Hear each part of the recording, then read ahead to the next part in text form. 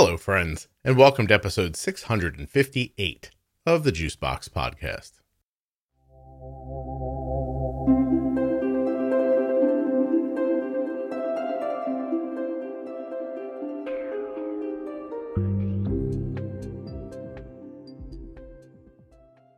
Today's show is with Grace. She has type 1 diabetes and also lives with body dysmorphia. I think this conversation is incredibly enlightening. I really appreciate Grace coming on the show and sharing her story with us. I want you to remember while you're listening that nothing you hear on the Juicebox Podcast should be considered advice, medical or otherwise. Always consult a physician before making any changes to your healthcare plan or becoming bold with insulin. I just got a note from the T1D Exchange. They are thrilled with how many of you filled out the survey last month in March, but they still need more of you. They need your answers to those simple questions. T1DExchange.org/juicebox. All you need to be is a U.S. resident who has type 1 or a U.S. resident who is the caregiver of someone with type 1. You go to T1DExchange.org/juicebox, join the registry, fill out the survey. It takes less than 10 minutes. When you do it, you're helping people with type 1 diabetes and you're supporting the podcast.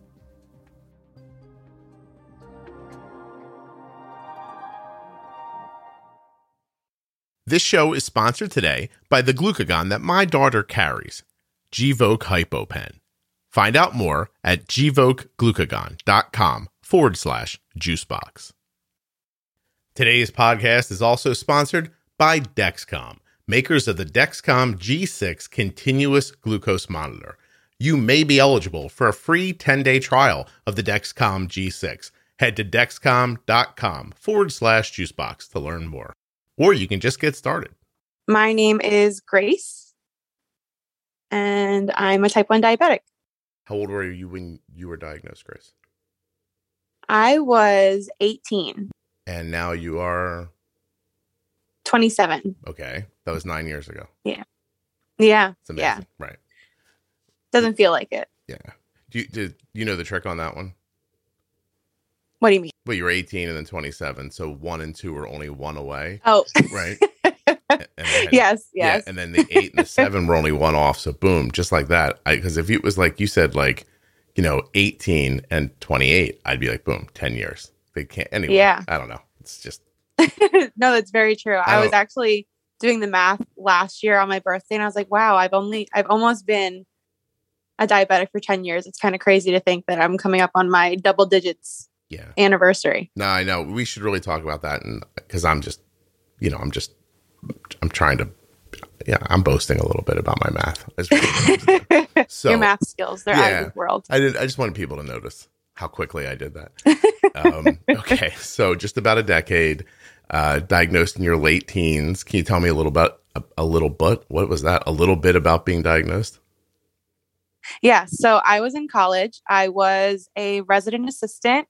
So I lived on campus all year round because I stayed for the summers as well. And I think it was my sophomore, it was in between my sophomore and junior year when I was starting to feel like really crappy. And I wasn't sure why. I assumed it was because of my workload and that I wasn't taking care of myself. I was sleeping all the time. And my friends like to put it in perspective. Grey's Anatomy at that point had 10 seasons, and I watched all 10 seasons because of how little I was doing with my time because I was just constantly exhausted. And so because I was feeling crappy and the term was over, I set up a doctor's appointment.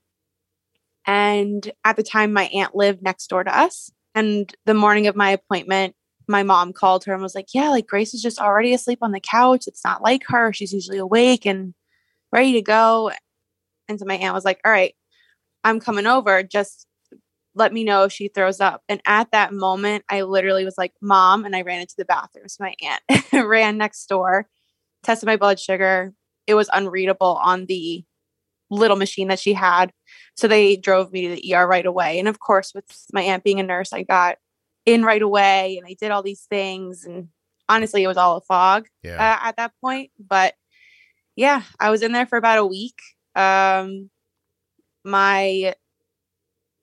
I guess without eating, my blood sugar was over 750. Ooh. So yeah, I was just chilling there. My A1C at that point was over 16. So I was cruising this way for a while, they said. Well on your way. I have a couple of questions. And I think you might have answered one of them, but why was your aunt so aware of you might throw up? Because she's a nurse? Because she's a nurse, and I don't know, because I was asleep at the time. I don't know what my mom was saying to her on the phone that made her think along those lines. Yeah. But, you know, because my aunt lived next door, she obviously saw me when I came home from school, and I had lost a lot of weight. I have to say I lost over 35 pounds in 3 weeks. Wow. And I had started going to the gym. I know it's so silly to even think, like, in hindsight. I started going to the gym 2 days a week. And when I started losing weight, I was like, wow, like I am doing this thing. I'm doing a great job. And that was not the reason. So I think she saw that and all these other things, and something triggered in her brain. You were probably sitting in that gym thinking, like, I'm going to be rich when I sell this idea to people. It's 3 sit-ups, a jumping jack, and then you sleep. Walk on an incline for 10 minutes. Yeah, you watch a little bit of Grey's back when, you know, the cast was right. Yep. And, I see what you're saying. Arden told me the other day. You're on your way. She goes, I never finished Grey's Anatomy. I just started it over. And I was like, yeah. I feel like there's 2 types of people. Those who started from the beginning, who just keep rewatching it until a certain point, and those who are just jumping in now. It's just 2 different generations of watching Grey's. They don't understand. Anyway. They don't. No. I mean, I don't want to just tell you, but when O'Malley died, it really started to go downhill for me. Oh my God. It was like the turning point of destruction in my brain. It was not great. I'm embarrassed to have been able to put that sentence together. Okay. So you get in there, you have type 1. It's only 9 years ago. So, all right. Mm-hmm. Are you like, is your family stunned that you have diabetes? Or are they like, oh, this is what happened to Aunt Gertrude? Like, you know, like what level of awareness did you guys have about type 1? Definitely stunned. I am the only one in my lineage at this point that we know of that has type 1 diabetes on both sides of my family. But what was really cool was that my uncle had married a woman, and she had type 1. So my parents leaned on her a lot, which was really nice. But she also learned about diabetes so long ago. So our conversations don't exactly match up. And it's kind of funny because now she asks me about Omnipod and those things. So I actually got her to switch from her Medtronic to Omnipod. And so it's kind of like, again, with that generational thing, she was able to relay her experiences to my parents, which I think they benefited from. Mm-hmm. And then I get to have these conversations with her, and we get to discuss, and she talks to me about how to write appeals. So it's really cool. How to write appeals? Yeah. Hey, yeah. What were you in college for? Like, you were there all year round as were you just a dork, or were you doing something scientific, or what was so I have to say I loved living on campus because I had my own space. And when I lived on campus as a freshman, that was what my parents had said. They said, you can live on campus. We'll pay for you to live on campus for a year. But after that, you have to figure it out, or you have to commute. And so during my first year, I had my own RA, and he was great. And he had said, you know, you might make a good resident assistant. So then I applied. And because of that, I just kept living the lavish life of having an apartment for free. I see. Yeah. Better than, not better than home, right? It sounds like you visited. I did visit, but it was for like a weekend. Or my family, we used to do Friday night pizza night every week when I was a kid. So I would come home for pizza night, stay on Saturday, go back up, and things like that. Grace, but I really did enjoy being on my own. Yeah. Do you think it broke your mom's heart that you wanted to leave so badly? I think she was devastated, because when they moved me on campus my first year, she kept asking, she was like, do you want me to help you put this away? You want me to do this? You want me to do that? And I had said to her, I was like, no, I got it, Mom. Like, I'm good. And my dad was the one who had to kind of like usher her out. And I saw the heartbreak on her face. You got the first 18 years. I'm going to take the rest of them. I need you to go. Right. Yeah. Well, Right. Look at you. Like, I was the test child, so I understand being sad that I'm no longer home because I'm definitely her right hand, but yeah. I very much enjoyed my independence. Gotcha. Any other brothers and sisters? Sounds like yes. Yes, I have two younger brothers. That we're each 2 years apart in age. Okay. So we grew up really close together. You want me to do it very quickly for you? 25 and 23. Yes, very good. Very good. Thank you. I don't want to have to. I won't bore you with how I did that, but it's pretty amazing. Any other autoimmune in your family, or even let me throw some out at you: hypothyroidism, celiac, a ton of allergies, bipolar, like anything. Yeah. So we actually are a pretty healthy family. For a while, we thought my cousin had celiacs, but she ended up just farting all it wasn't. Yeah, she had some other issues going on, but it wasn't celiac. Because at first I was like, "Oh, great! Like we're on the same team," but no, we are not. Even. Wow, you really are alone on an island then within your family. I am. Do you know? I am on my own island. Beyond your beyond your aunt that has type 1 also. By marriage type. Yeah. By marriage. Yep. Is there anyone else in your life that has type 1 diabetes? I have friends who have type 1 diabetes. There's 3 of us, and we're actually all connected on my fiance's friend side. So I actually went to college with one of the girls I'm friends with, and we went to college. We were in the same major, but I didn't know she had type 1 diabetes at the time. Okay. But now, after kind of getting back together, after meeting my fiance's friends, and she was a part of that group, now there's 3 of us who all have type 1, and we call each other the Diabuddies. And we kind of lean on each other, which is really cool. Excellent. So what do they give you in the hospital when you leave? You get pens? So yeah, I was on pens for about a year. Actually, probably shorter than that. Probably like 8 months I was on pens, and then I switched to Omnipod. Oh, that quickly. All right. And do you use the CGM at all? Dexcom, Libre, anything like that? Yep. I have the Dexcom, and I'm now on the Dash system. So I have the Dexcom and the Dash. Oh, are you thinking of doing Omnipod 5 when it arrives? It's a thought.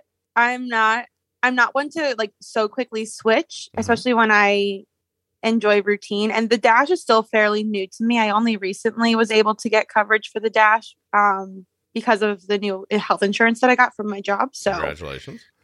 Thank you. Thank you. The one good thing about having to switch jobs is that I got better insurance. So I'm still getting used to the Dash. Okay. But we'll see what happens on the horizon. Yeah.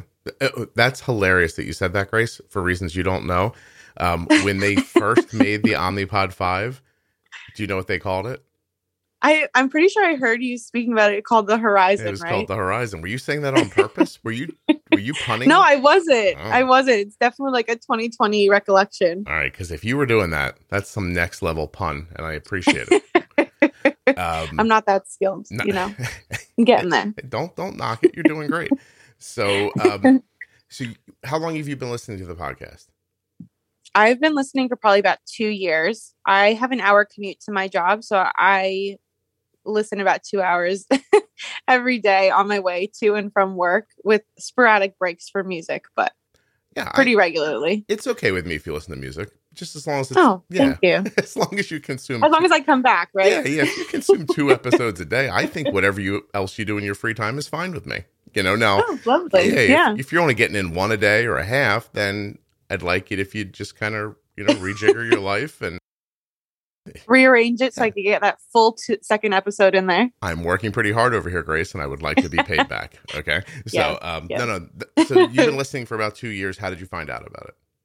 So that's funny. How did I find out about it? I think it was on Instagram. I saw a post that I follow a bunch of, I guess you could say, celebrity diabetics, who are really just people who have their pages and content focused on diabetes. So someone had posted about it. They had shared something about how they were listening to an episode and it hit them really hard. So in a good way, obviously. Hopefully.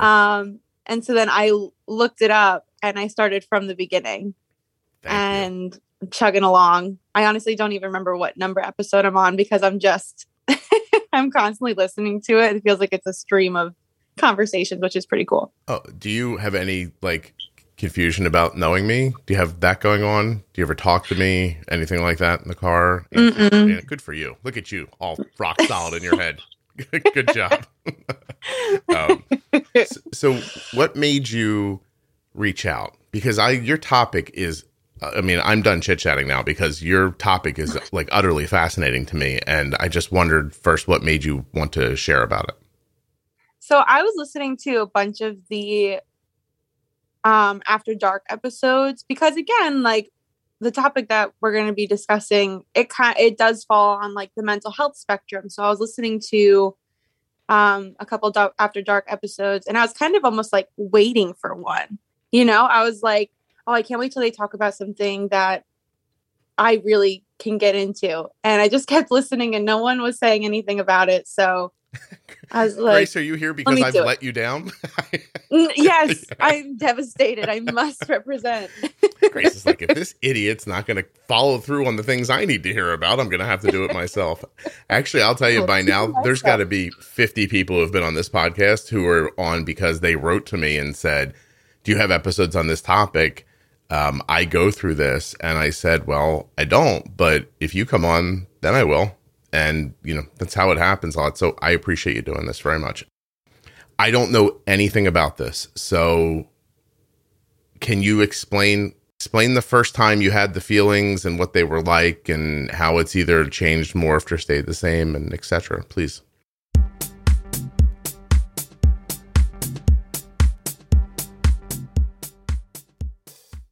Gvoke HypoPen has no visible needle and is the first pre-mixed auto-injector of glucagon for very low blood sugar in adults and kids with diabetes, ages 2 and above. Not only is Gvoke HypoPen simple to administer, but it's simple to learn more about. All you have to do is go to gvokeglucagon.com/juicebox. Gvoke shouldn't be used in patients with insulinoma or pheochromocytoma. Visit gvokeglucagon.com/risk.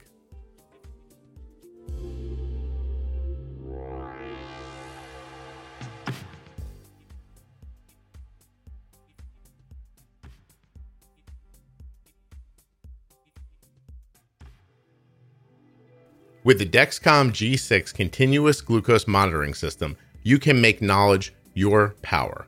Now with the Dexcom G6 CGM, you can make better diabetes treatment and better diabetes management decisions with 0 finger sticks and no calibrations.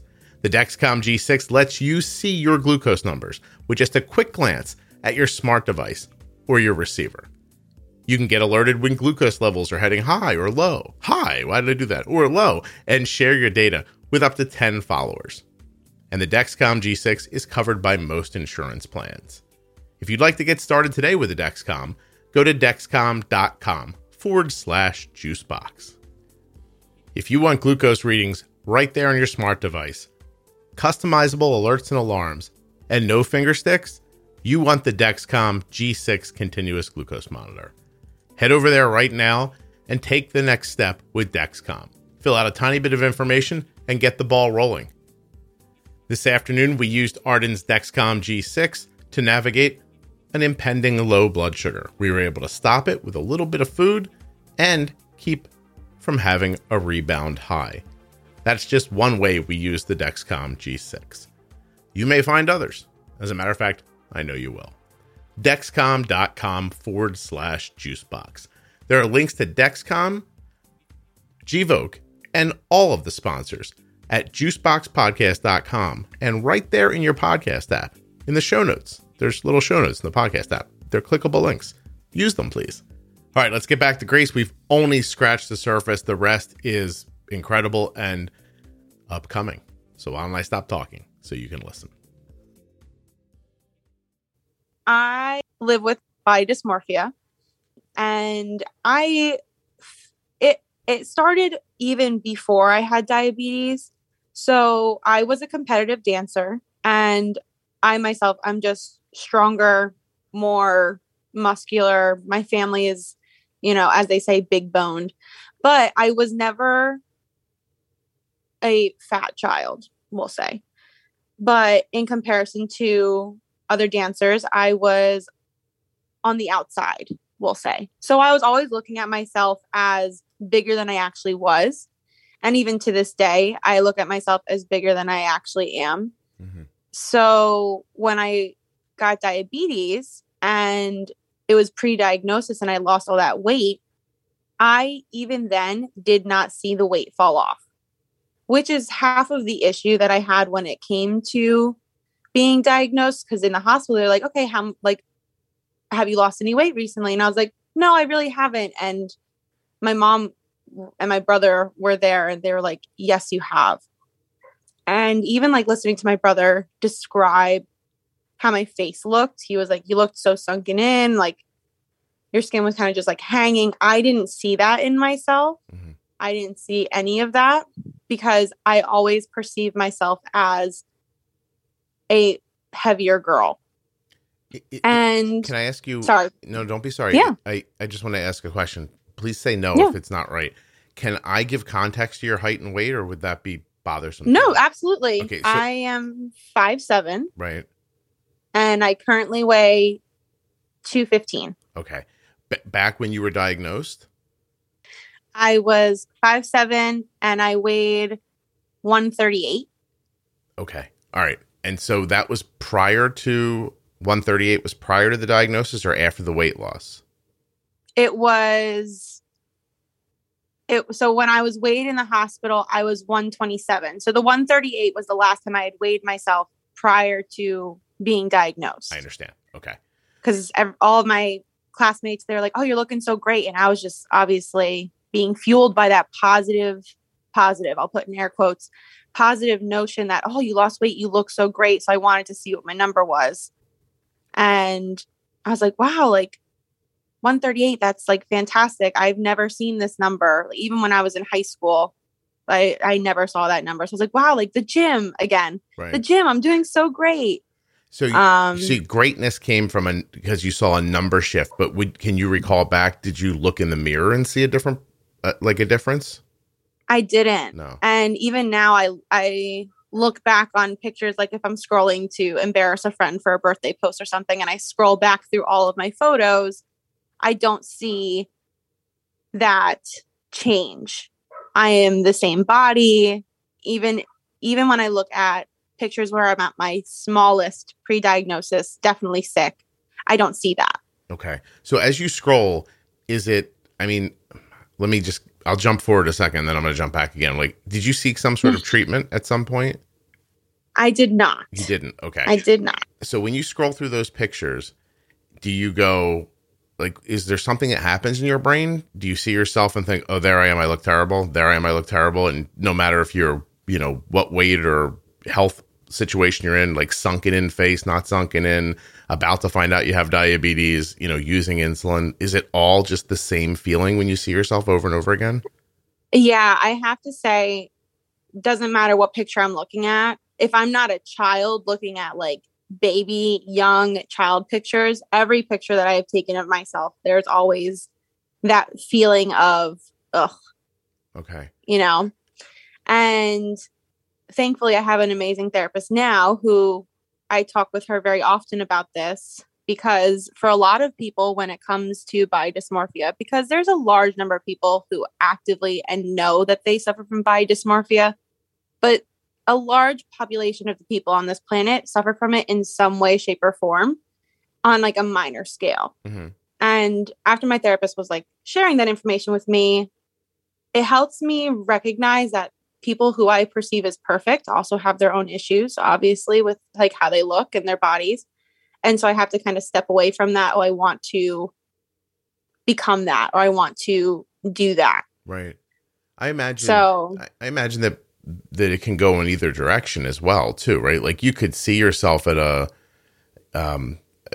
don't know how to put it. Actually, you're going to have to excuse me, because I don't know the terminology around this, but let's just say you're at an unhealthy weight and you don't see yourself that way. You can just look in the mirror and be like, I'm doing well, and then, but be 30, 40 pounds overweight and it actually be impacting yourself, but you don't allow yourself to see that. So that's sort of that's the same idea. It's just not in the direction that we think of it when we, like, usually what we think is, I mean, don't you, I'm generalizing now, right? But when I hear body dysmorphia, I think of, I mean, honestly, I think of a person who's, who looks better than they feel they look, I guess is the very simple way that I think of it. Do you think that's accurate? No, yeah, that's definitely inaccurate. And probably the more perceived understanding of body dysmorphia is from the, let's use like a general, like an athlete who sees himself as not in their actual body. They see themselves as overweight or not fit or something like that. But it does go the other way, where there are individuals who have body dysmorphia where they are larger or they have more weight, but they see themselves in in a lighter frame, which again could be detrimental to their health. And I can't speak from experience because that's not the body dysmorphia that I experience, but there are people out there that I've seen on these, I don't want to say chat rooms, but like on these Facebook groups that I follow that talk about this. There are groups out there who are like, oh, just went to the doctor's office and they said this, that, and the third, but I don't see it. Guess I'll discuss this in therapy this week, kind of a thing where there are things that impact your health when you are at a heavier weight, things that have to do with like circulatory system and blood pressure and all that, which will have an outlasting effect on your health. So yeah, it definitely does go both ways. I'm going to do something a little boring for a second, but this is from hopkinsmedicine.org. It says, body dysmorphia is a mental health problem. If you have BDD, you may be so upset about the appearance of your body that it gets in the way of your inability to live normally. Many of us have what we think are flaws in our appearance, but if you have BDD, your reaction to this flaw may become overwhelming. You may find that negative thoughts about your body are hard to control. You may even spend hours each day worrying about how you look. Your thinking can become so negative and persistent, you may think about suicide at times. And then it says that the cause of body dysmorphia, the cause of body dysmorphic disorder is thought to be a combustion of environmental, psychological, and biological factors. Bullying or teasing may create or foster the feelings of inadequacy, shame, or fear of ridicule. So did you ever feel bullied, or did the situation where you were at dance allow you to bully yourself, if that makes sense? Yeah, definitely I am my own bully kind of way. Right. I had to say, growing up in grade school, I had amazing friends. My school was like, looking back now, I know being an educator myself now that it wasn't this way, but it was literally a fairy tale. I had amazing friends. Everyone was friendly. Everyone played together. So I never got that external pressure or external commentary on myself, but it was always internal. Okay. I'm going to give you a little more from this website just because I think it's interesting. It says that this affects women and men equally. They think that factors contributing could be family history of this or some similar mental disorder, abnormal levels of a brain chemical, doesn't say which one, your personality type or life experiences. Has anyone else in your family come, like, I guess the question first is, are you very open within your family about this? I wouldn't say that I've said to my family, oh, yep, I suffer from body dysmorphia or I live with body dysmorphia. I've never gone out and said something like that, but my younger cousin and we are very similar. And she recently had an incident where she bought a really cheap pair of pants from H&M. If anyone's looking for jeans, don't buy them from H&M. But she bought them and she went to bend down to play with the family dog and her pants ripped. And on her face, I literally saw the emotion that I feel inside when I'm about to bend down to do something, the fear and the realization that my biggest fear literally just happened. So I know that I'm not the only one in the family who experiences these types of feelings, but no one really talks about it at all, which is the hard part. Yeah. Is it like an omnipresent thing? You open your eyes in the morning and think, I don't like the way I look? Or is it, do you have to see yourself, or do you have to be put in one of those situations where you're like, oh God, I'm about to reach over my head, my stomach's going to stick out of this shirt? Like, how does it present itself to you? For me, when I wake up in the morning, I don't feel anything. But when I'm starting to get dressed, that's when I start to be overwhelmed by the thoughts. And so I try my best to set up my outfits the night before, because at that point, I'm so exhausted that I'm literally just putting together clothes that I know fit me and that I know look good because I've worn them in the past. Because if I wait until the morning of and I'm in a rush, or if I'm running a little bit behind, then it becomes this entire event. And so a self strategy of mine is to try and do that. Okay. So ahead of time, I'm not, dealing with that issue. Yeah. So if you I see what you're saying. So you pick out the clothes when you're tired, and being tired kind of stops you from having the thoughts as much, I guess. And then in the morning, because the outfit's been chosen, you don't go through the same thought process as you would when you're standing in front of the closet. Right. Because as soon as I stand in front of the closet and I have all of my options there and I'm awake and I'm ready to move, then my brain goes, oh, I can wear that. Oh, actually, I can't because I hate when this happens. Or I don't know. I don't think I fit anymore. This grabs my stomach. You can see my arms in this. Like that kind of stuff starts happening. Okay. And yeah. But then where does it go from there? Because I mean, I'm not comparing, but I've stood in front of clothing and thought, well, I can't wear that. But I don't then feel badly about myself afterwards. So does it spiral? How does that, what happens after when it all starts? Where does it go? It is definitely a spiral. So I would say I have created a system for myself for when it comes to work attire, but God forbid we're going out or we're socializing with friends or things like that. And I have to then go outside of what I'll call like my work capsule wardrobe. It is an entire event. There have been a handful of times where I've literally just sat on the bed and my fiance's come in and she's like, we're not going, are we? And I'll be like, you can go, but I'm not going. Which is when it becomes the issue where now it's impacting my life and my daily experiences and things such as that. Okay. Do you have any other thing going on?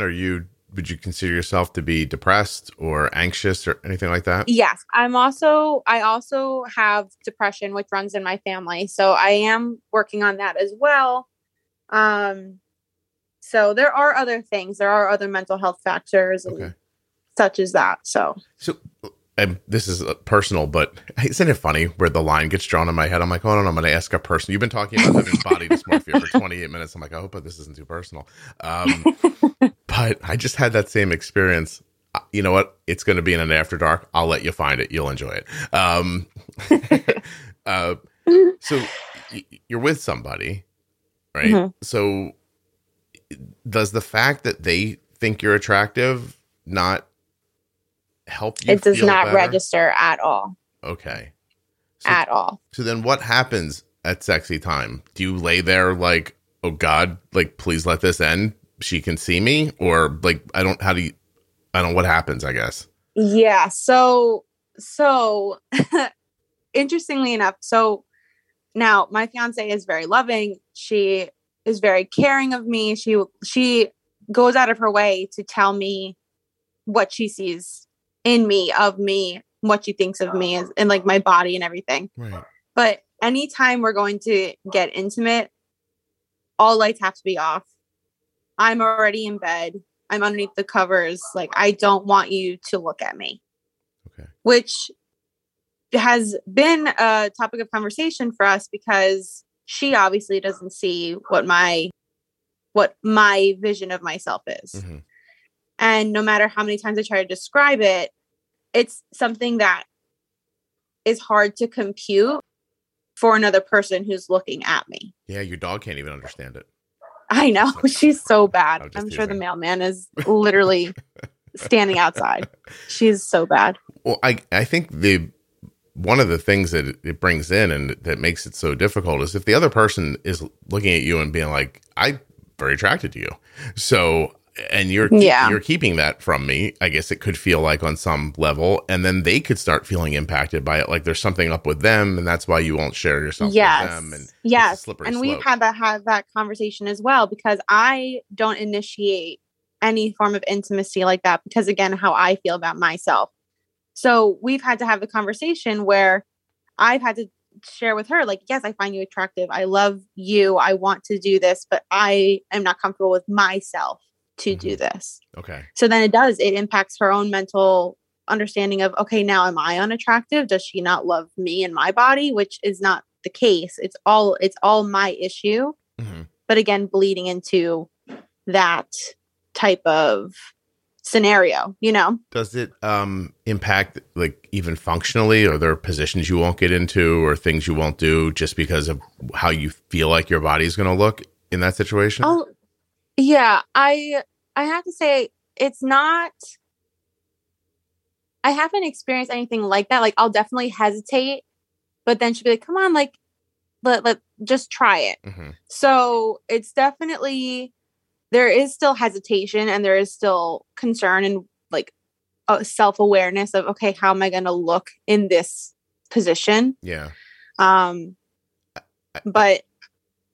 sorry, I have another question. This one's going to sound like less than tactful probably, but I genuinely want to know. This might be a male perspective thing. I have no idea. We're going to find out in a second. Is there a part in the process where you just tip over the edge and you're having such a good time, it goes away? Like, can you ever let go? Like, not that you can let go of it, but you know what I mean? Do you ever get like to a point where you're just like, I would do this in front of my mom in the mall. I don't care. This is very good. You know what I mean? I have to say, if I'm sober, no. If there's alcohol involved or some other type of, something that will alleviate the focus from me, then yes, I'm able to kind of have that. I don't want to say out of body experience, but it definitely feels like that because I'm not thinking about myself. Okay. Grace, did we find your line? Did you just stop yourself from saying if I'm high? I would never. I was like, uh-oh, this girl was very open right till she got the weed. Then she's like, not saying that out loud. Well, because it's not often. I'm more of a gummies girl. Like, I won't like smoke it so much, but I am a gummy. I like eating gummies and treats and such. So if it's in there, I'm not going to say no. Can I say girlfriend or fiance? Does it matter to you? No, it doesn't matter. Okay. So if she sees you grab a gummy, do you think, does she like run and change the sheets and everything? There's a high probability. She starts unscrewing light bulbs out of the ceiling. Yeah.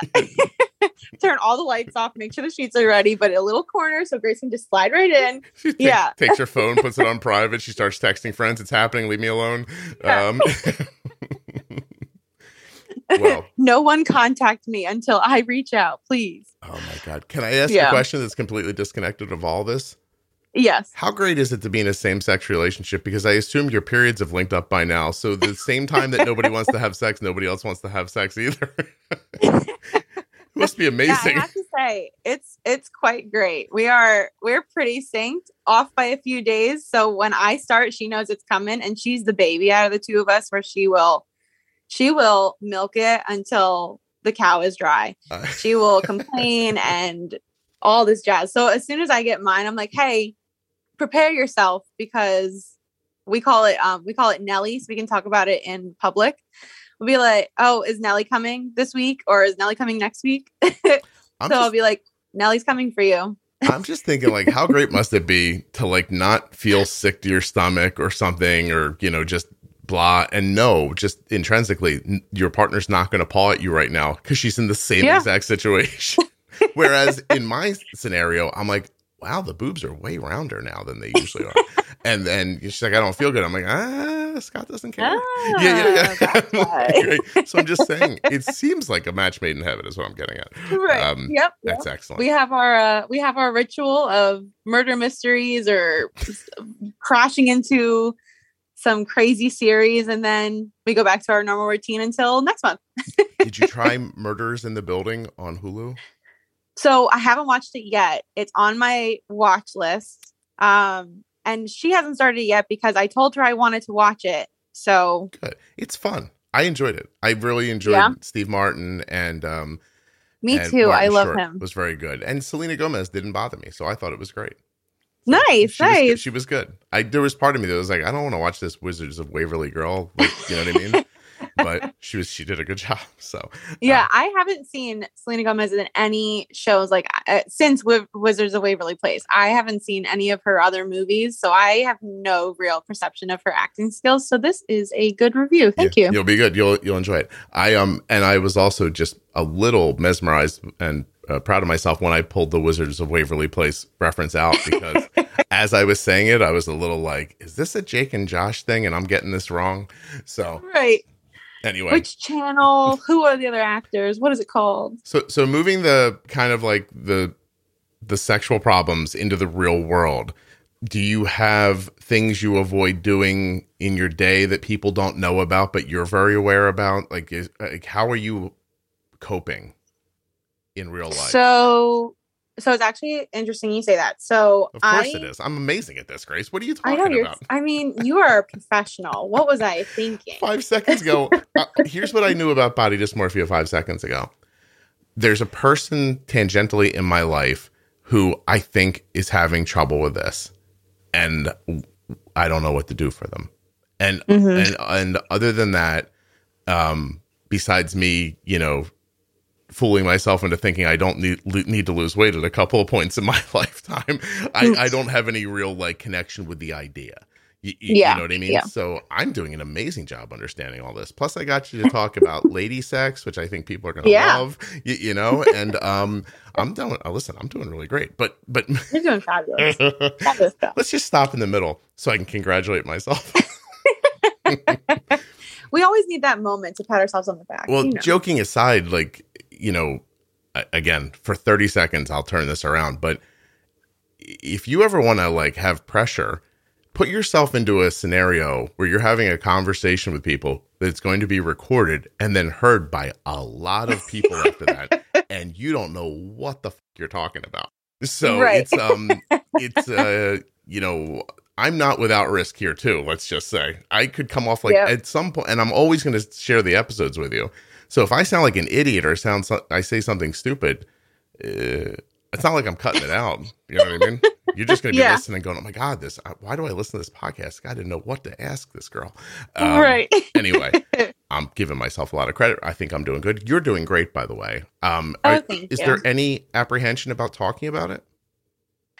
Not so much, because I'm kind of like taking this meeting as sort of like a therapy session. That's kind of how I walked into it, so that I didn't have any reservations. I hear that a lot. If I went into it like pretending I was talking to somebody that I've never met, that I've only heard through my car stereo, it'd be a weird thing to tell them.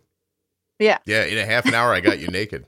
So yeah, you did. That's quite impressive. You're way too easy, Grace. All right. So in your regular life, those things that we kind of like were able to see, because honestly, because making it into a sexual situation simplifies it. But does anything about that carry into your regular life? I think that I'm an educator, so I work with 6th graders. And I think that in my everyday, if I see other staff wearing something that I really like, I will automatically be like, oh, but you could never wear that. Because with my job, we have like a very strict dress code.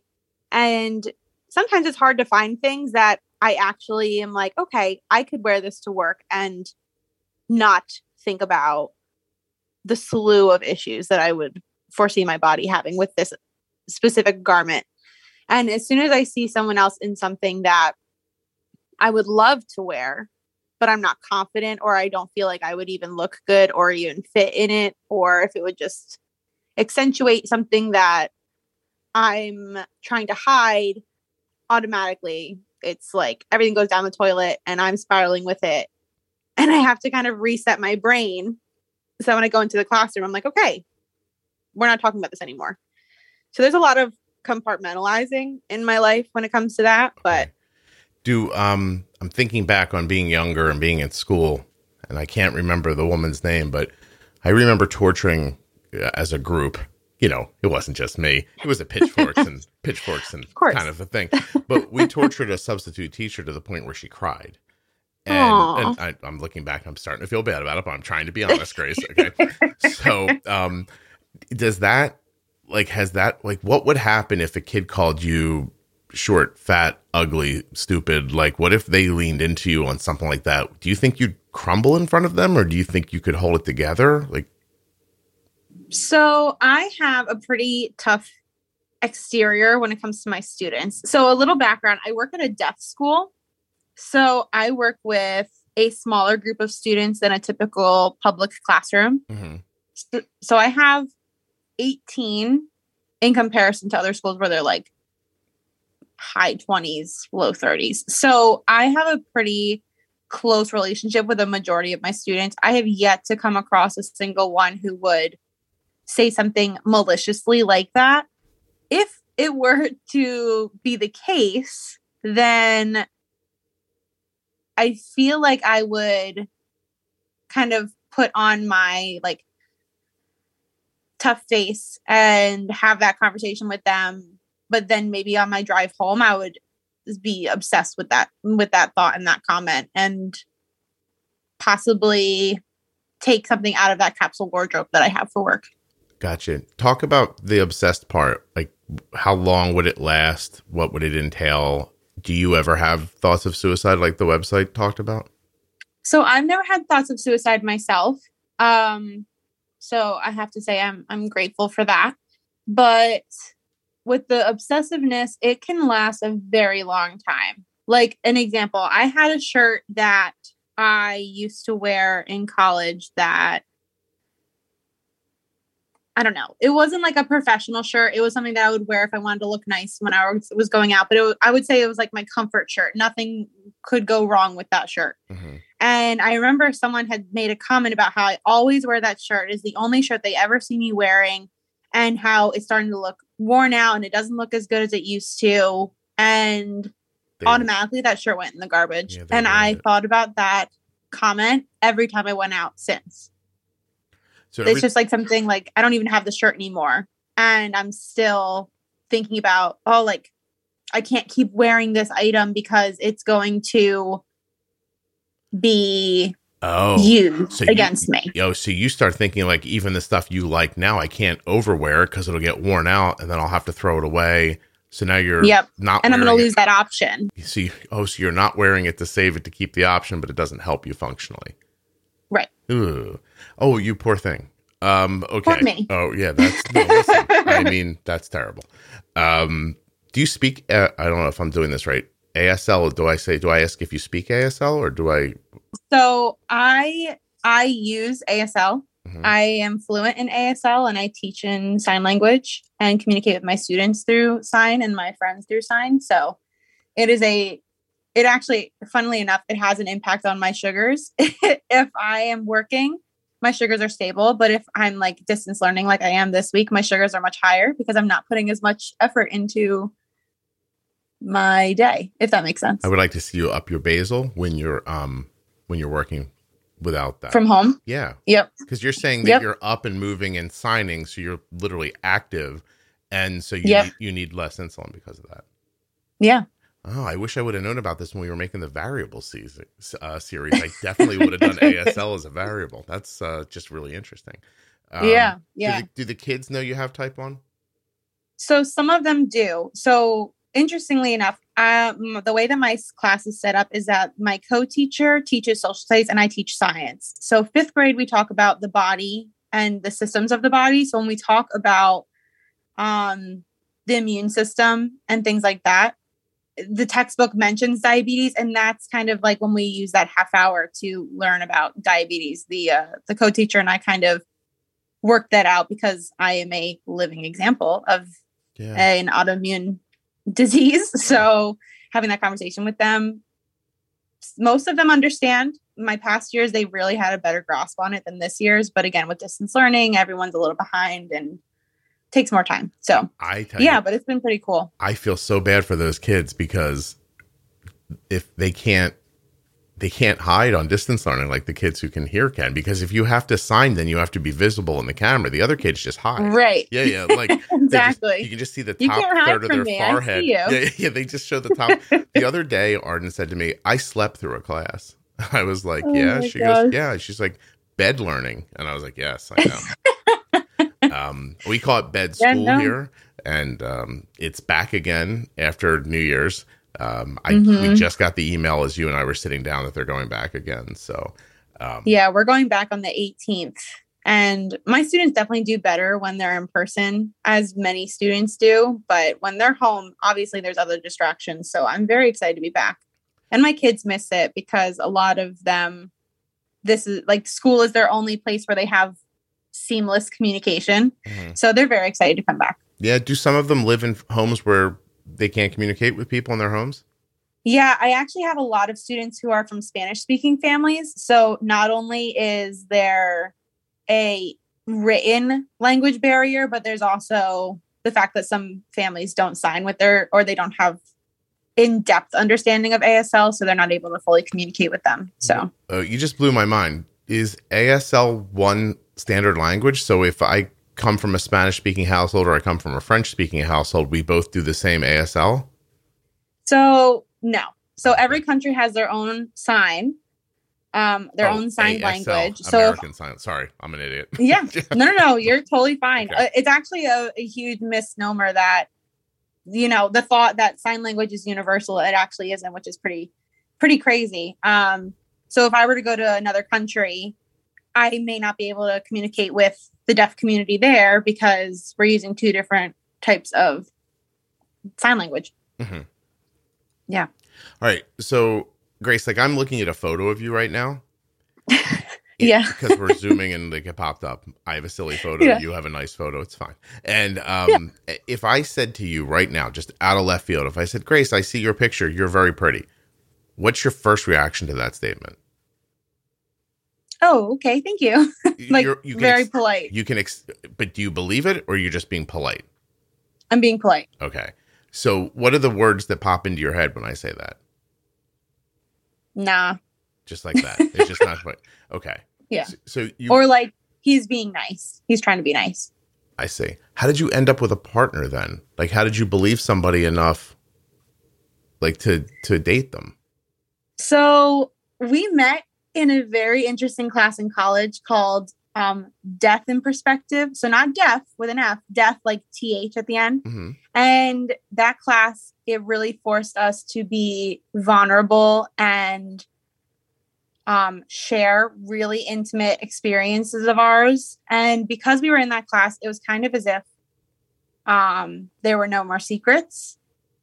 We spent a lot of time together. And after we both graduated, we were both single and we kind of just met up as if no time had passed. Mm-hmm. So the comfortability was there that I have nothing to hide from her. Okay. There's no more secrets. She knows basically everything surface level. So yeah, you've, again, I'm doing my best. Let's keep in mind I'm 50 and straight, but you've always been gay. So I had a boyfriend in high school. But that was it. Okay. So you were not every partner after that. You are not how they would refer as you are not gold star then. Is that correct? I am not gold star. Mm-hmm. Look at you knowing your terms. Pretty impressed. I know. Yeah. This is better than when I knew how long you had diabetes after doing a simple math problem. It's lovely. Yeah, no, I am not gold star. Okay. I'll let people look that up on their own. I'm not explaining everything to you people. Yeah. Let's just say Scott knows things. That's all. Yeah. Right? I'm old, but I'm keeping up. You're keeping up. You got it. Ish. I'm keeping up. Ish. Meanwhile, my knee hurts for 3 weeks. I don't know why. I didn't do anything to it. I just woke up one day and I'm like, what is wrong with my knee? Right. My ankle is the same way. I have no idea what happened to it, but it is tweaking like no other. Kelly's like, are you going to need a knee replacement? She's like, oh God, am I going to have to take care of you? And I was like, oh my God, I hope not. I just don't want, I feel she could leave me in a room to die is my concern. Like if I couldn't get around, like what would stop her from just not bringing food and water? Right. You know what I mean? So, She'd be like, "Oh, I can finally get this insurance money and get started again with a guy I really like." Right, right. I can build a whole new life for myself. Yeah, I mean, it's not too late to get away from this idiot. Okay. I think this is not me wrapping up with you. It's me making sure, like, is there something I'm not asking you that I should be? So not so much asking, but my body dysmorphia has had a huge play in how I handled my blood sugars in the past. So I'm not trying to like write the script for anyone here, but if like, obviously if your sugars are higher, you're not as controlled, your body will then start using its own self to kind of fuel, you know what I mean? Mm-hmm. So in the beginning, when I was like, oh, like I lost all this weight, everyone on the outside is like, wow, like you look great, I want to maintain this. I was not keeping my sugars in check because it meant that my body weight number was going to be lower. So you were exercising the diabulimia on purpose kind of thing? To an extent. I wouldn't say diabulimia because I wasn't doing excess exercising, but I was not you were keeping your blood sugar high on calculating purpose to cover the sugars coming in. Okay. So you kept your blood sugar high on purpose because you knew it would keep your body weight down. Correct. Okay. Correct. But you described your weight now versus your weight then, like 9 years ago, like pretty differently. So what are you doing or not doing now? Like that, like, I don't know. How are you living now that you weren't living then?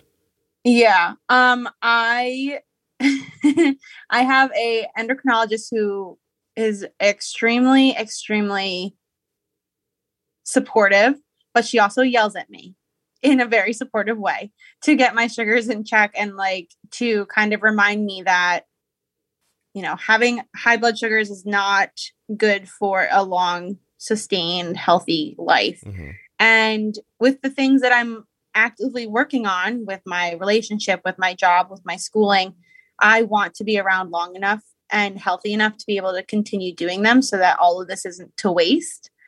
So she yells at me when she's like, you know, right around the holidays, I'm always higher because I'm lazy or I don't calculate a right amount or I eat more than I'm supposed to or whatnot. And she'll yell at me to be like, was this you on purpose or was this on accident?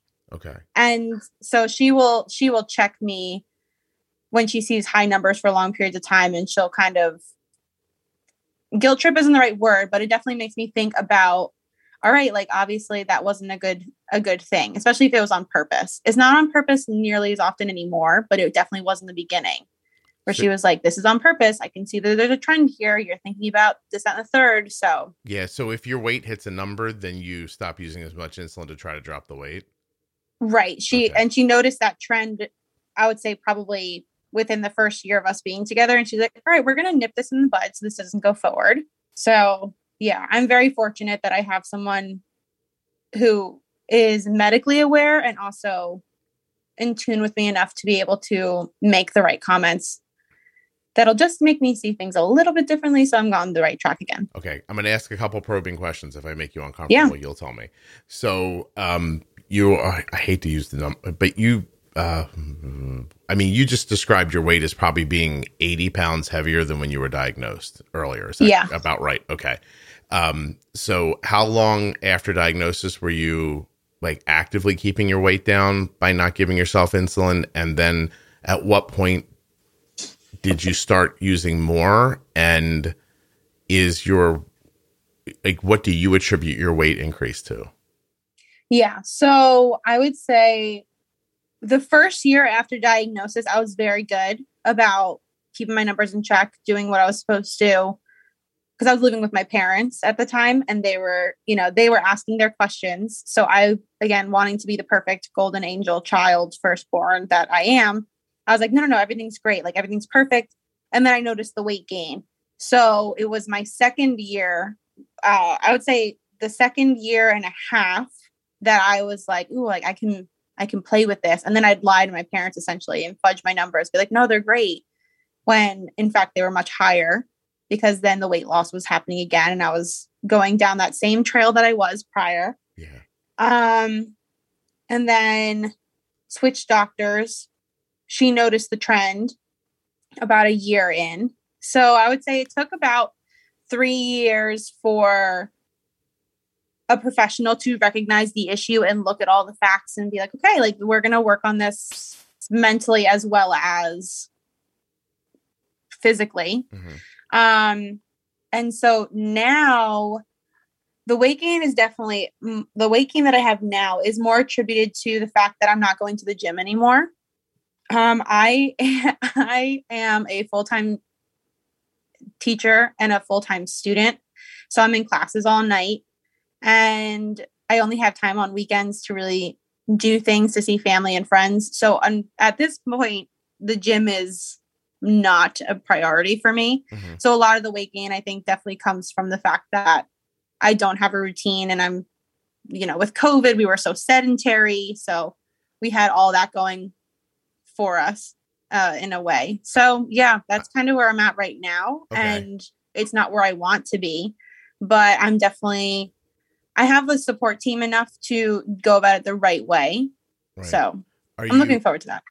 Are you, I have a question that I'm skipping, which I'll get back to in a second because I'm not sure how to ask okay. it.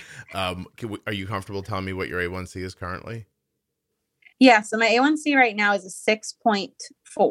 Do you have a ton of lows or no?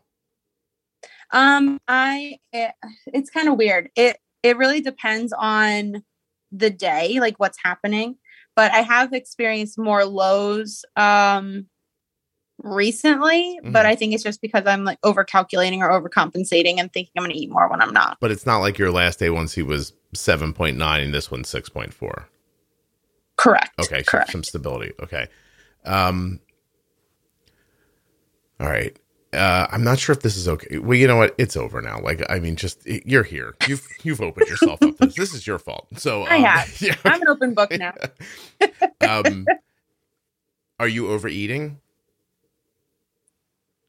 Are you eating things that are like incredibly unhealthy? So not on a regular basis, but I do have an issue with also like sneaking food.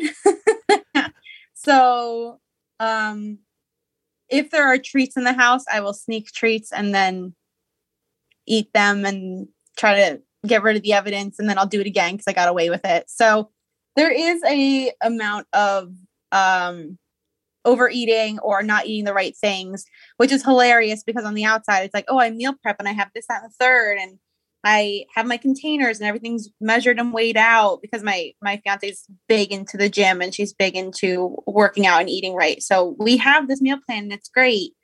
But because we're not the only ones who live in this house, there are also treats here that when I was living on my own, I didn't have that issue because I just never bought them.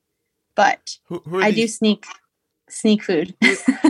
Who are these motherfuckers that put treats around the house? And what can we do about that? I know. Ugh, I'm trying to get rid of them, but I'm poor. Oh, I see. I see what you're getting at. Have you, so I don't know if this is, actually, like I was just going to say, I don't know if this is like going to be triggering for me to ask you, but I think we're beyond that. So have you considered an intermittent fasting schedule? So I have tried intermittent fasting and I'm definitely better when I'm on my routine, meaning waking up, going to work, not just like sitting at my desk, going to work, coming back, going to class. Like I'm much better with that because then my eating times result around my availability to eat. Like my intermittent fasting is after our first period when the kids come back. And then I finish as soon as I get home from work around like 4:30, I'm able to eat by 5 before I go into class. Okay. So I have that intermittent window, but when I'm home, distance learning, teaching, and like all that jazz, it's like a free for all. Yeah. So there's no, I can go anytime that the kids are independent working or a bathroom break or a water break, I get a break. So I go downstairs and I see what's happening in there, what's in the cabinets. And yeah. Gotcha. Okay. I mean, I'm not trying to say that there's some simple fix. I'm just trying to put context to it. Like, my real feeling here is that I don't know how people deal with stuff like this. Like I don't know what you do. You're doing talk therapy right now. Is that right? Yeah. With a psychologist? Yes. Okay. may I suggest, just based on the people I've spoken to in the past, move up to a psychiatrist? Might be So better. I have that for depression. I have a psychiatrist who does the depression meds, but we haven't done anything for anything else yet. So Gotcha. I see. Do the depression medication put weight on or make it harder to lose weight? I don't think so. Okay. I haven't done a lot of in-depth research about that specifically. Cause again, on the side of the bottle, it has all those, side effects or whatever, but I didn't see a correlation between my, weight increase to when I started taking those meds. Okay. Do you want to, exercise, or is it not something that pops into your head? I am lazy in nature. So I am not extremely excited when it comes to going to the gym. I know it's good for me and I've seen better sugar levels and not as many highs and lows when I'm doing it. So there's that motivation behind it. But if I was a full, typical, healthy person, I wouldn't be the person to just run into the gym and enjoy it. I think the only form of enjoyment was when I was dancing when I was younger, because you're working out without thinking about it because you're just having a good time. So maybe I need to do something like that. Are you more comfortable? These are going to sound like they don't go together, but because you don't see yourself well, no matter what, is this just where you're more comfortable? Is it is there any chance it's a decision? Are you trying to match your body to how you feel? I don't know. I don't know what I'm asking you. I'm literally rambling. Yeah, but that's actually, no, I see the path that you're on. I feel like that's actually a really good theory to test, because if I feel like crap, then I don't do as much because I am crap, basically. And then if I were to work out, but still feel like crap, it's well, what's the point? Because I feel like crap. Yeah. Almost you're putting in all this work, but there's no reward because you're going to feel like this, whether you weigh 100 pounds or 200 pounds. Right. I could be incredibly That's a good insightful. Theory. Yeah, Grace. Actually, you should send me a copay for this. I think I'm going to take 40. I should.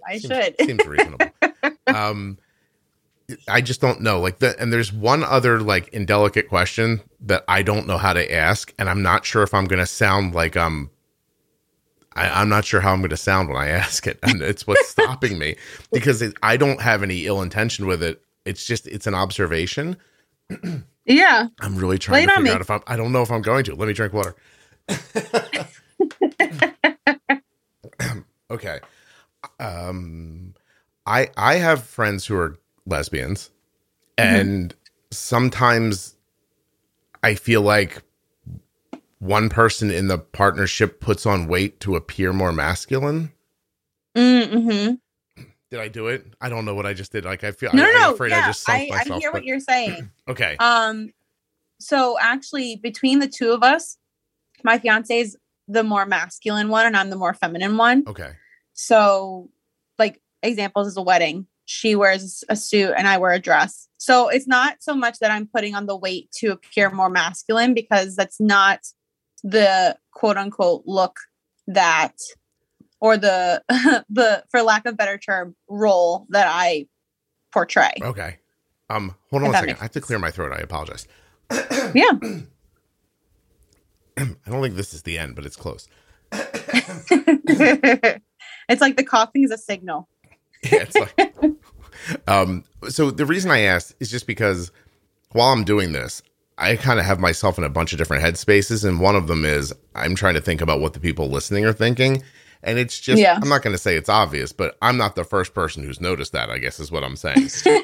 Yeah. And so, I just wanted to get the question out because I didn't think that was what was going on. But then if I don't ask the question, then the conversation feels incomplete to people who are listening. Yeah. So. Yeah. No, my fiance is definitely more masculine, and she that's how she sees herself. Whereas I don't see myself that way. Yeah. I'm just heavier. Gotcha. Listen, I mean, I don't even know what to say. I feel like I want to wish you good luck. I feel like I feel like I'm pushing you in a rowboat out into the ocean. I'm like, you'll probably be okay. Here, take a banana. Yeah, but good with you. Yeah. How long have you been working on it? With a professional? How long have you been at this? 3 years. Okay. Yeah, I think it's only been 3. Do you see this as an eating disorder coupled with body dysmorphia, or how do you think of it? There's definitely like eating disorder issues that underlie. Like when I was younger, I would like hide what I was eating. My mom was very strict when it came to what I ate, and because when she was growing up, the way you look equates to how healthy you are. So she was always lean, she was a soccer player, all that jazz. So those things that she learned growing up from my grandmother, she then instilled in me. So God forbid I wanted a Pop-Tart, I'd have to sneak a Pop-Tart upstairs, eat it, get rid of the evidence, AKA throw it under my brother's bed, so that the boys who could have all of this were the ones who were implicated in the stolen Pop-Tart. Like be skinny so a boy buys you a house, like that kind of thing. Yeah. Exactly. Okay. Right. Exactly. Gotcha. Well, that's terrible. Yeah. Yay. Yay. Oh God. My next After Dark that's coming out. So you and I are talking in real time, but it's a little easier with After Darks because they happen. I don't sit on After Darks as long after I record them, I guess. The next one that's going to come out is with an old gentleman who has an eating disorder, and he talks about how he dealt with it, and it's fairly interesting. Like, I think you'll like it. Yeah, so. I'm excited. I appreciate After Darks that are like that because there are a lot of overlappings of feeling and experiences in some ways. So yeah, I look forward to that. I have the one that's coming after that is with a sex worker, a female sex worker. And she came to the podcast through another After Dark episode. So that's cool. Yeah. I'm excited. A really good feeling about them, actually. Just what they do in general, not those specific episodes, but what the series does. You know what I mean? Like, it's so easy to say, like, well, I'll do an episode about pre-bolsing because people need to know about that and everyone will want to know. But, you know, you don't expect when you're doing things like this that you're going to get a note from someone who's like, hey, I'm a sex worker who found your podcast because someone in another episode admitted to doing cocaine regularly. To doing this. How crazy do is I. that? So I want to come on the podcast. And you're just like, wow, really? Like, these are emails I did not expect to get in my life. But I think that's really cool. Yeah, I think it's building a really great little compendium of the other stuff that nobody wants to talk about. I mean, listen, I make a crazy generalization here, but there's nothing about you physically that I would look at and then jump to any of these conclusions about you. And I know that that's the case for everybody, but I don't think that's how people think about it. Like I think that, you know, we don't see struggle until we see broken, I guess. Right. Usually. Yeah. And that's so true. Yeah. Because if you were to meet me on the street, I would seem as if I got my shit together. I am like focused. I've got all these things going for me. While on the inside, I am digging myself into this deep tunnel about a glance that you may have never even intended and been like, oh, damn, like they were looking at me for this and the third. You know, but on the outside, you don't see that. It's so funny you say this. So I was leaving a convenience store last night, and I'm just going to be very honest and use my honest words, right? And I saw a really pretty big girl. Yeah. That's all. Okay. Like, I don't know another way to put it. Okay. She was super curvy. And, you know, if you held her up to the scale at the doctor's office, I bet she needed to lose 100 pounds, if that's how we're going to measure her. And I thought she was really pretty. And I found her attractive. And as I crossed by her, like, listen, Grace, you don't have a penis, so you don't know about this, but I physically can't not look at her. Like, I just my brain's like, maybe we should make that one pregnant. Like, it's just a very weird thing. You know what I mean? Like, it's hard to like quantify what it is to be a boy. But I looked at her and I tried to smile in a friendly way because then we made eye contact. And it wasn't creepy. It was just glancing. Like, we were just passing each other. I never even got to ogle her like I was hoping to. I know I'm just being very honest right now. And so Because we made eye contact, like friendly passing eye contact. And I smiled and I thought I saw that in her face. Like that thing you talked about earlier. Like I thought I saw in her face, I'm fat, don't look at me. Yeah. You know, and there was like this small part of me that wanted to look at her and go, I think you're really pretty, and then just leave. But I didn't do that because that would be wrong. And so I just left. But so then I started thinking as I was walking out, does she just keep her eyes down all the time? You know what I mean? Like that kind of thing. Like, does she not want to see people because of stuff like that? And then your actually conversation funny today. You say that. Yeah, it's funny you say that because my ex in college, I always walk with my head down, and she used to have such a feeling about it. She's like, you always look down. Why aren't you looking at anybody? And it's like, because I don't want people to look at me. Mm-hmm. I don't want them to look at me because I'm not happy, and I don't want to see their judgments because it's just going to bury me even further than I've already buried myself. Yeah. And it was a constant thing. She would always, I don't want to say nitpick, but she'd always be like, pick your head up, like your neck's going to hurt. And she would try to be nice about it. But I knew that the argument that we were about to have about it, it was just like a cyclical thing because I always walk with my head down. Yeah. You know what I think, if I can be super honest, the saddest thing I think about your situation is that not once have I heard about you wondering about how to get out of this. Like does it feel like it's never going to stop? Yeah, it's I feel like it's almost like, I hate to say it, but like a lifetime commitment. Like I'm in this for the long haul, and I can talk till I'm blue in the face. I can pay for the best psychologist to go on whatever medication that doctors feel is best. But I feel like this is a ingrained feeling that I can't ever separate myself from. Right. So if that's the truth, and I'm not saying it is, or that I know it is, but if it is there a world where you can just start looking at your physical body as your health and say to yourself, okay, I'm never going to feel good about how I look, but I can at least be healthier? Because you did talk about wanting to stay alive and do things like that. You were clear about earlier. Yeah. And it's definitely, it would be almost like a homework assignment for myself. Like anytime that I see myself having to actively say, okay, this is like, you're given this many hours today. How many different ways can we be healthier for ourselves? Instead of looking at it being like, oh, like I have to walk through the world looking like this today. Mm-hmm. You know, so having to give myself that literally like homework and have it be a everyday assignment, every day of every minute assignment, so that, you know, it's so easy to start in the morning and be like, okay, like I'm in this great, bright, happy mindset. I'm going to be healthy today. I'm going to make healthy choices today. And then something happens and it changes it all.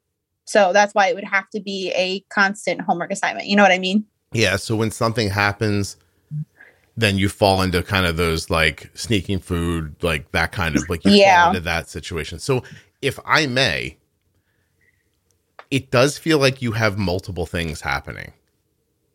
Like, I don't think, it doesn't seem like all of this stems from one thing. Like, I don't think this is just you being depressed. I don't think this is just body dysmorphia. I think it sounds like there's a trifecta here to me. It feels like there's the body dysmorphia. It feels like the depression, but it also feels like an eating disorder to me a little bit. And, and there's definitely been talk about that too, and about how it's impacted in different ways. But I think that there's nothing diagnosed yet, I guess I could say. Yeah. I think you're really going to like that next episode that I was talking about. I'm excited. I just want to be clear that when I just said that, you are talking to a guy who graduated from high school, did not go to college, and his entire like professional background is, I was a graphic designer. I once did credit card collection. I worked in a sheet metal shop, and I have a podcast. So try not to look too deeply into my thoughts. Yeah, but you know what? Your education comes from the fact that you talk to so many different people. You have so much more world knowledge because of all of the vast individuals you talk to because of the podcast. So don't sell yourself short. Okay. Here, I'll give myself some credit. People are like, oh, good, we were waiting for that. It hasn't happened in half an hour. I want to see how I can keep people like very private. My wife has an acquaintance Mm-hmm. who's been very sick, and it had been going on for a while. And they usually talk by like FaceTime. Like I said it, like you're not young, and that's not how you only talk to people, like through FaceTime and stuff. Like actually, let me come back to that in a second. But you know, I keep overhearing these conversations about her illness, and they think I might have cancer, and I'm like, what is going on? So finally, I just said to my wife, I'm like, what are her symptoms? And she rattled them off, and I was like, her iron's low. She needs a complete iron panel, and she's going to need an iron infusion. There's nothing wrong with her. She doesn't have cancer. And my wife like tells her that. And I guess she was just desperate enough that she went back to her doctor. She went and did it. She went to her doctor and gave the doctor my instructions. Okay. Wow. And then she got a diagnosis, and she's on her way to feeling better. Oh my God. How wild. It's ridiculous. I was like, that woman's health has been saved by the fact that I have a podcast. Yeah. Like how crazy thing. the fact that she was literally thinking she had cancer. Are you kidding me? And all of a sudden. I was like baffled that I'm like, how is no one seeing this? How come these tests haven't been run? Why am I the one who understands this? I really am an idiot. And I'm like, why is it me? You know? And now because it's been such a thing, and it's gone on so long, and I don't know this person as well as my wife does, like, because what I really want to do is I really want to speak to her and get my credit, but I can't. Yeah. I want you to say thank you to me. I want to be thanked appropriately. The creator of this solution. Yeah, Grace, I want to be thanked appropriately. Just like if 6 months from now you have some sort of like awakening and it was from this, I want an email. Oh, you know, I'll be the first one. I promise. Yeah, I want to like, dear Scott, thank you for speaking to me so directly about my stuff. I feel better. Credit where credit is due. I want. That's all. I'm only doing this so people like will tell me. No, I'm just kidding. I have to tell you, I shouldn't joke while I'm being serious. At the same time, I feel like some people can't separate it. But I love that we're talking about this. I really do. I got to the episode and recording with the sex worker who it'll come out before you. So, I mean, she's a dancer, which is even something I learned. Like, she called herself a sex worker, and the entire lead up to the conversation, I was like, I wonder what kind of like work she does. Like, what am I going to find out? Like, there was like almost like I walked up in the room and I was like, I mean, I guess she could be a prostitute. I guess she could be this. Like, I started going through all the things in my head. And this is what she does. And her entirety of her story is uncommon to my life experience. Yeah. And there was time when I was talking to her, just like I'm talking to you now. And I feel the same way talking to you as I did talking to her. Like, I'm not going to record some like funeral procession conversation where we're all just depressed and we're like, oh, so you have body dysmorphia? That sounds horrible. Like, tell me. Right. Like, you know what I mean? Like, if we can't still be people and talk so that this is relatable, so that someone else might talk about it. Like, I don't care. Like, if someone listens to this later and thinks like, oh God, he made the assumption that like, you know, lesbians do a certain thing. Like, I don't care. Like, I want the conversation. And when I was talking to her, I talked to her on the level that she sees herself. Like, I didn't judge her. I didn't actually have any judgment about her while I was talking, which is a major advancement for me as a human being, and that came from the podcast. Right. You know what I mean? So I don't know. I just think these conversations are much more valuable than people might give them credit for. Absolutely. Yeah. Absolutely. I'm very excited that you did this. I want to thank you a lot. I want to make sure that I'm not leaving anything out, but I also well, thank you for having me. I enjoyed this. Did you? See? What? I don't know what that means. I just said see. I was like, see, everyone, I did it. I feel like, look at me. Yeah, I'm 8 Another years old. Successful conversation. I believe that I had the same feeling just now as you have when you hide a Reese's Pieces wrapper and nobody finds it. You're like, I did it. I did it. No one caught me. No one caught me. Wow. You have listen, aside of all this, and you know, I'll let a little, like, it's not like it's a real secret, but I'll let the secret out of the bag. Like, I talk to you like in the first 15 minutes not about this, because part of me wanted everyone else to see that aside of these like issues that you live with, you're just like everybody else. Yeah. You know what I mean? Like you're not the Hunchback of Notre Dame, like locked up in a bell tower and, you know, completely broken. And this doesn't happen to real people. It happens to people like this. You know what I mean? Like this is, you know what I'm saying? Like I wanted people to understand, like you're a lovely, pleasant, wonderful person. And this got stuck to you. You know what I mean? Yeah. And not by your doing. Yeah. So, I don't know. I want to wish you luck, but it sounds trite. So. I take all the luck I can get. Go get him, killer. Like, I don't know what to say right now, you know? And, you know, you can tell that we're winding down because now I just have what I think of as fun sex questions about being a lesbian, which I'm not going to ask you. This would only be for my own personal, like, knowledge. Only personal gain. Yeah, really. It would literally just be for me. So let's not do that. And we'll stop now instead.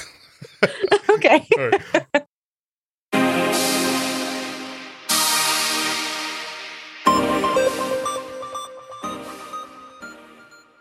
A huge thank you to one of today's sponsors, Gvoke Glucagon.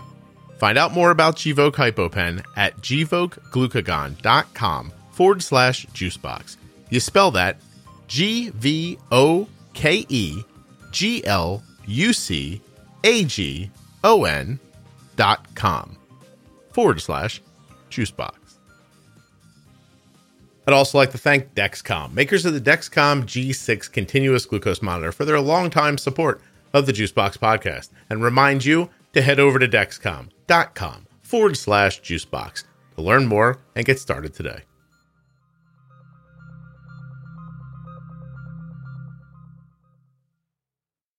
Hey, long episode, so I'm going to let you go. Just want to thank you for everything you do for the show, sharing it, listening to it, downloading it, talking about it with your doctors and your friends, etc. I really appreciate it. I'll be back soon with another episode of the Juicebox podcast. That was very abrupt, but it's over now. Goodbye.